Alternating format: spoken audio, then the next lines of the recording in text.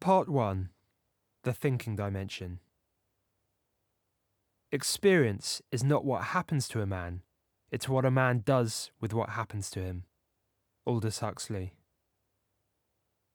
Be the architect of your own mind.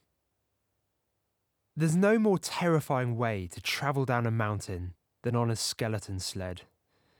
You're sliding down an ice run, lying headfirst on your stomach, reaching speeds of up to 90 miles per hour, your chin just centimetres above the track. You're steering the sled with subtle movements of your head and shoulders, looking for a precise line into the next curve, which sweeps up above you. As you go round the corner, the force of gravity presses down on your body to a peak of 6G. That's comparable to the pressure experienced by Formula One drivers, fighter pilots and astronauts at takeoff. But you're much more exposed. All that lies between you and the ice is a narrow sled and a thin skin of lycra. One tiny mistake and your body smashes into the ice, making it almost impossible to regain control. And even if you don't wipe out or pinball down the track, athletes can get nosebleeds and have been known to pass out halfway down the mountain.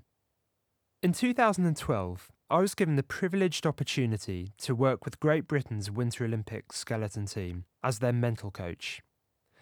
I was gripped by the sport from day one, with the psychological dynamics giving me plenty to work with. Introduced to a small bunch of ambitious but relatively inexperienced athletes, little did I realise what they would go on to achieve. Following on from the success of Amy Williams, who landed Britain's first ever gold medal in the sport at the 2010 Games in Vancouver, Lizzie Arnold went on to surpass this by becoming the first ever double Winter Olympic champion, with success in Sochi in 2014 and Pyeongchang in 2018. With Lizzie's teammates Dominic Parsons and Laura Dees, each winning a bronze medal in Pyeongchang, this small bunch of overachievers became Britain's most successful team in Winter Olympic history. On the face of it, Great Britain had no right to be so successful in the sport.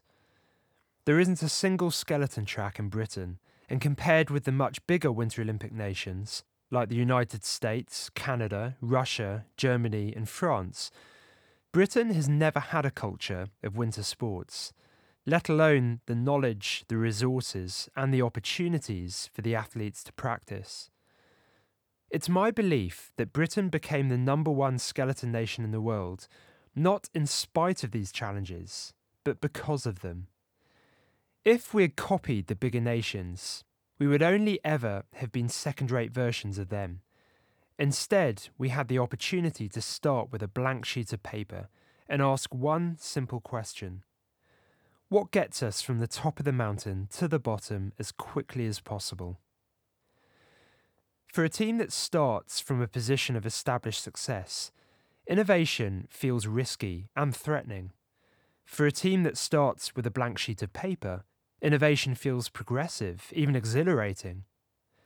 It was a joy to work with some great sports scientists along the way, all of whom became experts at applying their knowledge to novel situations. It was no different in the psychology department, where we asked the British sliders to experiment and innovate with their mental game. If they were going to win medals, they were going to have to think differently from their international rivals. As Great Britain's most successful Winter Olympic athlete of all time, there were many things that contributed towards Lizzie Arnold's exceptional record, but one of those was undoubtedly the way she processed information and organised her mind. As with most professions, there is enough uncertainty in the world around us without creating our own uncertainty within. Therefore, success in the thinking dimension is all about establishing confidence and consistency in your own mind, to think correctly and to stay focused in otherwise complex and ambiguous situations. To achieve this, we will need to address two key components: mental attitude and mental aptitude.